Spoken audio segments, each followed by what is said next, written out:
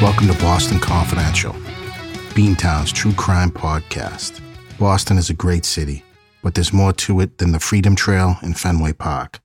There's a startling underbelly to the city, and Boston Confidential will take you on a guided tour of the hub of the universe, Boston, Massachusetts. Hey everybody, welcome back to Boston Confidential. My name's Barry McGuire, and I'm your host. I'm a 20-year private investigator on the streets of Boston, and I help run a company called Impact Due Diligence Investigations. If you need anything in terms of investigative services, feel free to contact me at Impact. If I can't help you personally, I'll certainly direct you to the right person or agency. All right, guys, let's get to it. Just some housekeeping stuff as we usually do at the outset of each episode. We had a really big response from our episode on MS-13 gangbanger, Henri Gutierrez. That was part 1. And this week is part 2. He was convicted in 2 murders in furtherance of MS-13. That's Mara Salvatrucha, one of the most brutal street gangs in, I guess, world history. I'm definitely going to say American history, but probably in world history too. They're a real plague in El Salvador, Honduras, and I believe Guatemala as well. And I said it last week, I do believe that those armies are going to have to fight MS-13. In those countries, they're very well armed. In the United States, I don't know really what to think of these guys. To be quite frank, they're not very bright. And that's a strike for the good guys, right? They talk openly about homicides with mostly anybody who will listen. And they're not very well funded, monetarily, right? In terms of like the Mexican cartels. The Mexican cartels have enough money to rival the U.S. Marine Corps, right? They just do. They buy machine guns, rocket launchers. I don't think MS-13 is there yet. And this MS-13 plague comes through our commitment to an open border. And I don't know what the hell the benefit is to the American citizen, quite frankly. It's hard to even fathom from a law enforcement perspective.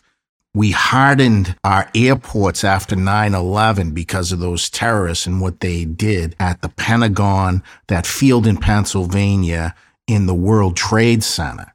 So we hardened the front door, the airports.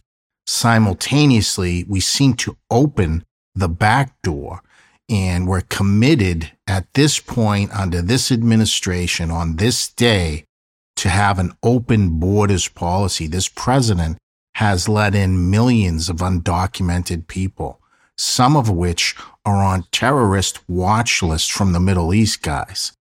This is not going to end well. It already hasn't. It costs us billions upon billions of dollars.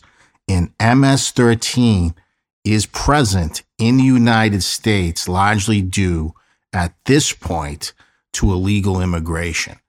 You can have your thoughts and opinions on legal immigration. We have to know who's coming to this country and why, what their allegiances are, and what their past history is, no matter the color of their skin. If you're associated with Mara Salvatrucha or those Mexican cartels, you can't come in here, man. You got to get taken away and put away and never allowed in this country again. I just don't understand the thought process on this.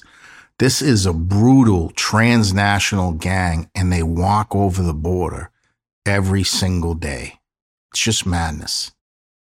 This, guys, is a nationwide problem in the United States, and for whatever reason, they're very big on Long Island in New York, and they've had some horrific, and I mean horrific, instances of MS-13. And that's where I told you in the last episode that the females associated with MS-13 are almost as brutal as the homeboys, they call them homeboys in this gang, that wield the machetes. In those instances, I believe it was in the area of Mineola, New York on Long Island. Nice area, and for whatever reason, MS-13 is thoroughly entrenched. One good thing about the FBI, they do seem to be taking this seriously. Unlike other issues of the day in the United States, they do seem to be hammering MS-13. And they've done a host of work on Long Island, and they've put people away for a very long time. And actually, just before this murder in East Boston committed by Henri Salvatore Gutierrez and his friends, on Christmas Eve 2016, about a year or 18 months prior, there was a big roundup of MS-13 gangsters from East Boston, Lynn, and Revere. And Chelsea, I think, is in that mix as well. They're pretty big in Chelsea. And this took down the hierarchy of MS-13. But again, there's enough of them to continue on. This gang that Henri Salvador Gutierrez, Mr. Perverso, is involved in is called the Psychos Locos, and I believe they were based out of Lynn or East Boston, in that North Shore nucleus, you know what I mean? One of the most disturbing aspects of this gang, and I said it last week, I know, is they prey on other illegal immigrants and recent new legal immigrants because they know they really have nowhere to turn. The illegal immigrants certainly have nowhere to go to because the cultures these people leave, the police just make things worse. And I think they hear what goes on in the United States. I think much of it isn't true, and they just don't go to the police. I think that's just par for the course. But MS-13 preys on illegal immigrants, that they just do. And they're brutal, guys. Just do a little bit of research if you don't know. I got a couple emails last week that people had never heard of MS-13, and it's kind of surprising. But they do fly under the radar somewhat because, again, their targets are immigrants, you know? And quite frankly, guys, I mean, those people who are trying to live right and become legal Americans, or even if they're just new Americans, right? They have enough to deal with. It's hard enough without these asshats trying to trip you up at every turn, stab your brother, lure your sister into this gang. And they recruit young, disaffected kids like most gangs do. But these kids that are recruited are from El Salvador, and that's how they play it up. We have to protect each other against 18th Street and all this nonsense. So they make a tough life virtually impossible for these immigrants. But from 2015, the kid gets popped 3 times, and it's in the system. And then later in 2016, he commits his first homicide. That's the homicide from last week, guys. The brutal killing of Luis Ruano at Memorial Stadium in East Boston on Christmas Eve. Again, it's just this interpersonal BS. It's not like, Jerry and Julo, get into a fight with one of his brothers because they lost $1 million in gambling. They just thought Luis Ruano was talking to a member of 18th Street, right? And all these dummies, right? All these dummies in these gangs. Does it ever occur to them, maybe Luis didn't know that jackass was from 18th Street, or maybe you're just wrong. That kid's not in 18th Street, right? All these dim-witted bastards. So they took Luis Ruano to Memorial Stadium, and they cornered him eventually, like kind of in the dugout, where the stadium goes down into the locker area or the rotunda where they sell food and all that. It's kind of like a ramp, really. And they just stabbed the hell out of him. Gutierrez stabbed this guy more than a dozen times. And immediately when this gets called in, they knew that Luis Ruano was killed by MS-13. And I think right away Gutierrez was a suspect, but they really didn't have any other evidence, which is hard to believe right at the scene because it's so bloody. They'd have to stab themselves at a certain point, but I don't know.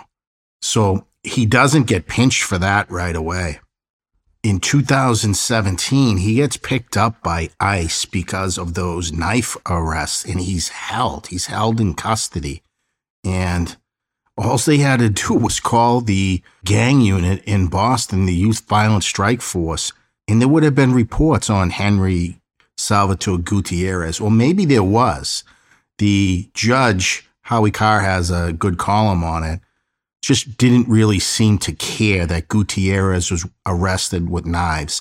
And that's what MS-13, that's their main weapon, guys. So we had this guy in custody, could have packed him up and sent him back to El Salvador. But more than that, he comes out of ICE custody with a green card, temporary resident status. They usually give that to people who have been vetted pretty well. But all Gutierrez had said to the judge is those large knives, and I'm talking those 6 or 8 inch knives this kid got arrested with, he was going to cut things around the house. So 3 times? 3 times you were just going to cut things around the house? You think after the first pinch, you would have went to a smaller knife, right? It's just so farcical. It's laughable. We had that guy in custody. And at the time he was in custody, guys, he had a 503 tattoo. I think I referred to it as 508. That's my area code. But it was actually a 503 area code. That's indicative of MS-13. It's the area code for San Salvador, El Salvador, right? And he also had another tattoo right on his stomach. What did it say? It's a big mystery if he's in MS-13. It said MS-13 in big Gothic letters. All the judge would have had to do, or the probation officer, or the parole, whatever, who was in the courtroom with the judge, sir, lift your shirt up and show us your tattoos. They let him go with a green card. Are you kidding me? So he's released with that status, guys, in June 2018. In July, he commits his second homicide. Can you believe that? I'll tell you about that homicide. It's just as brutal as the first. It's horrible and totally unnecessary. We had this guy in a jail cell, put his ass on a plane. All right, guys, so it is June 2018. Weather's just heating up, and Mr. Gutierrez departs federal custody with a green card. Weather's improving. Things are looking up. He's a stone member of Mara Salvatrucha, a homeboy. He's already committed 1 homicide, so this guy's headed straight to the top. He's known as a violent bastard on the street, and that's how you run this gang, this enterprise that seemingly makes no money, at least that I can see. So by July 2018, he was planning his second homicide, the homicide of Henri Rivas. And I believe he was out of Chelsea. And this guy's crime, his sole crime as far as I can see, is Mara Salvatrucha, MS-13, believed that he was cooperating with the police. That turned out not to be true. Was the other murder where this guy was having a conversation with an 18th Street gang member, was that also wrong? Probably, guys. That's how dumb these guys are. But they corner Henri Rivas, age 17, at Henry Park in Lynn, Massachusetts. Again, they lure him there to smoke marijuana. I think they tell him there's going to be girls there. There was several of these gangsters there. This kid thought they were all friends. He was sadly mistaken. I think a bit of paranoia takes over MS-13.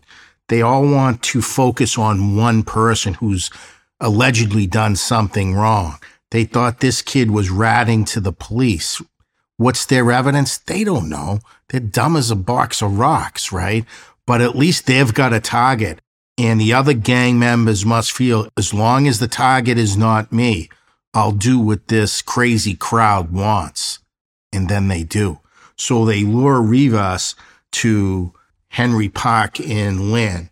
And this is, again, another large MS-13 stronghold. They're brutal. Nobody's going to go up against them, right? You need the police.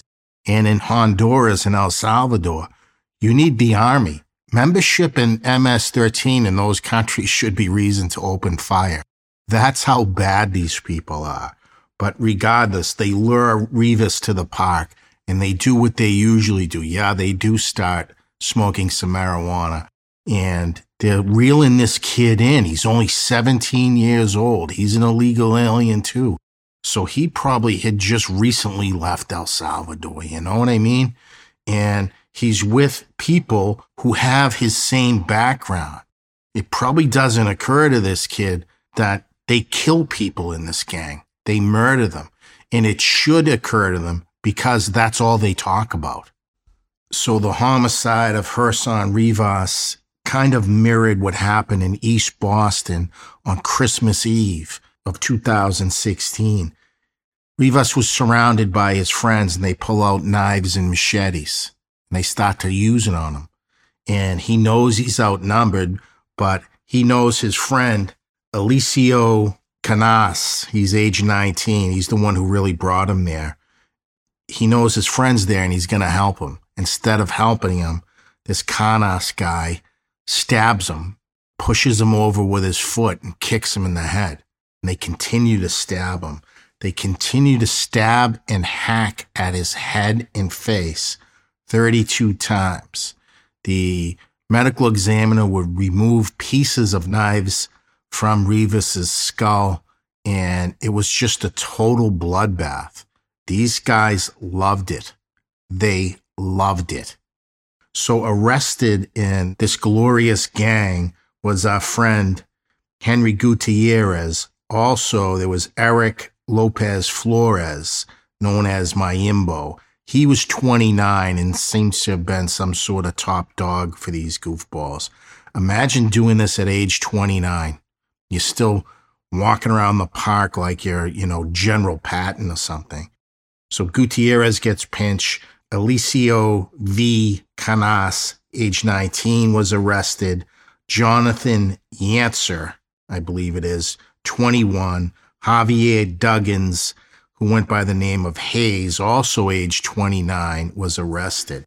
And they arrested everybody in this homicide for a RICO charge, or several RICO charges. Actually pretty ingenious. But our guy, Gutierrez, stabbed this guy in excess of 10 times himself. And they say the other guy, Canas, just really stabbed the hell out of him. And we would learn this through a tape on August 29th, 2018. Before the arrest, this RICO arrest, Gutierrez was arrested on a gun charge, and they put another MS-13 member in his cell or in his area, and they get to talking. And this guy was an older guy established in MS-13. What Gutierrez didn't realize is they all sell each other out. And this guy was looking at a long stretch, and they offered him to go into Gutierrez's cell and basically be a rat, wear a wire, which he did. These guys love these homicides because Gutierrez says so. His lawyer would go on to say, oh, that's just jailhouse bravado. No, that's just leisurely bravado, because that's what Henri Gutierrez liked to do. He put a lot of the second homicide on that Alicio Canas, age 19. And it seemed to be that Eric Flores was kind of the leader of this psychos locos clique of Mara Salvatrucha. And the informant that they put in this guy's cell was an older, established badass for this gang. And so Gutierrez wanted to impress him. He said that when Henri Gutierrez is speaking now, when he stabbed Rivas, he stabbed him so hard, the knife twisted, and not just the tip breaking off, but he said, I basically went crazy on him, and the knife come out all twisted. And he went on to provide other details that the U.S. attorney would use against them in that RICO case. And everybody in it, I believe, took guilty pleas. But Gutierrez is such an animal that the U.S. attorney offered him no time off because he pled guilty. Typically, you plead guilty and you might get a chance for parole. This is life without parole for Henri Gutierrez. And the other defendants took plea deals from 15 years to life. So this RICO, and they did this pretty quickly, right? They just kind of all grouped it together because some of those guys were in on the previous murder and they're doing it to further the gang interest. And that's where the RICO statute comes in. It can go back further. And once you group one major crime in, they have other predicates, other crimes, and the time stacks pretty quickly. And Mr. Perverso, the only good news is he got a life sentence without parole. And I read you the other sentences, and they're just horrible. And when they get out of jail, they're eligible to be deported. They don't have to be. They could be released into this country. Can you imagine that? I honestly don't think that'll happen with Mr. Perverso at any rate. I think they'll all likely be deported. Just both sides of the political aisle have to get educated on MS-13. I wouldn't say they're a national threat like they are in Honduras or Guatemala, where a gang like that could topple a government. I don't mean that level here in the United States, but goddamn, why do we have to import this problem? We have enough problems already. It just seems like we're kicking ourselves in the ass here, right? All they had to do at Mr. Perverso's immigration hearing was ask him to raise his shirt. And that's evidence enough. Because if you're not an MS-13 and you have an MS-13 tattoo, they'll cut it off you. I don't mean to laugh, but man, how Boston is this case?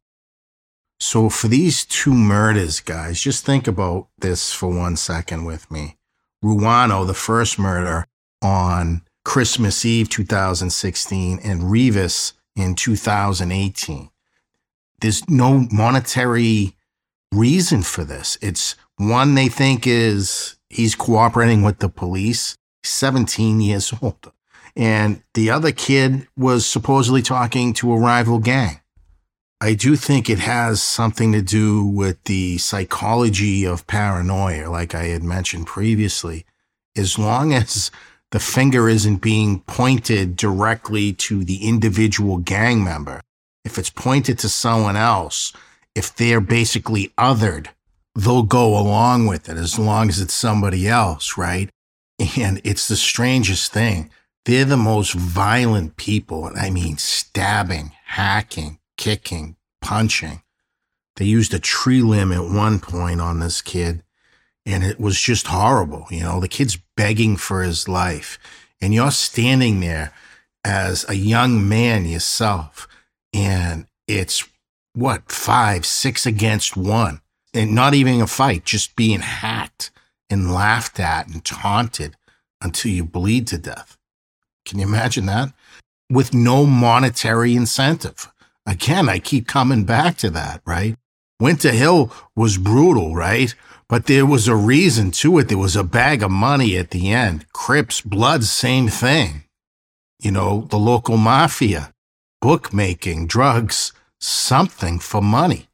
These just seem to be lunatics in a park with machetes.